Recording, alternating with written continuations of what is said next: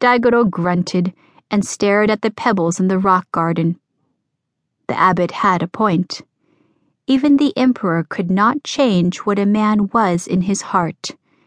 The world might regard Hideyoshi as a true-born samurai, but Daigoro doubted whether one who was born a peasant could ever walk the Bushido path.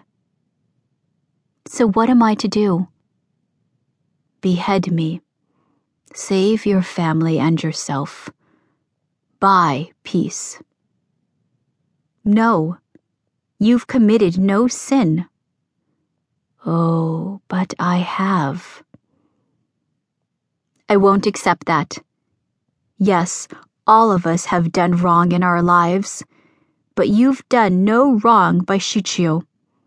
And even if you had, all your crimes were absolved when you took on the tonsure. The abbot shrugged. That's as may be.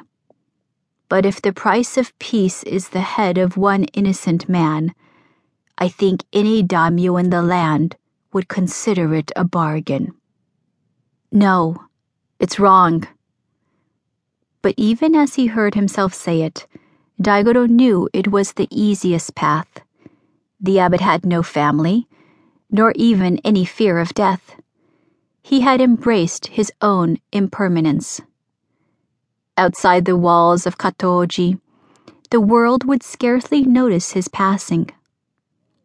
And in taking his head, Daigoro could appease this Shichio, a man with the might of a warlord, but the conscience of a petty thief. Who knew what he might do if he felt slighted? Daigoro couldn't even guess. All his life, Daigoro had striven to live up to his name, his birth, his father's image. He had no idea what went on in the minds of dishonorable men.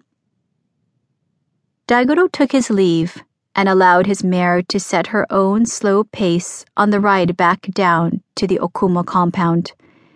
He was thankful to be alone in making this decision. Tomo was a good servant and a better friend, but he was low-born, and Katsushima had strayed from the path as soon as he dedicated himself to his sword over his master. Neither of them could fully understand what Bushido demanded. If it were as simple as delivering his own head to Hideyoshi, Daigoro would have known what to do.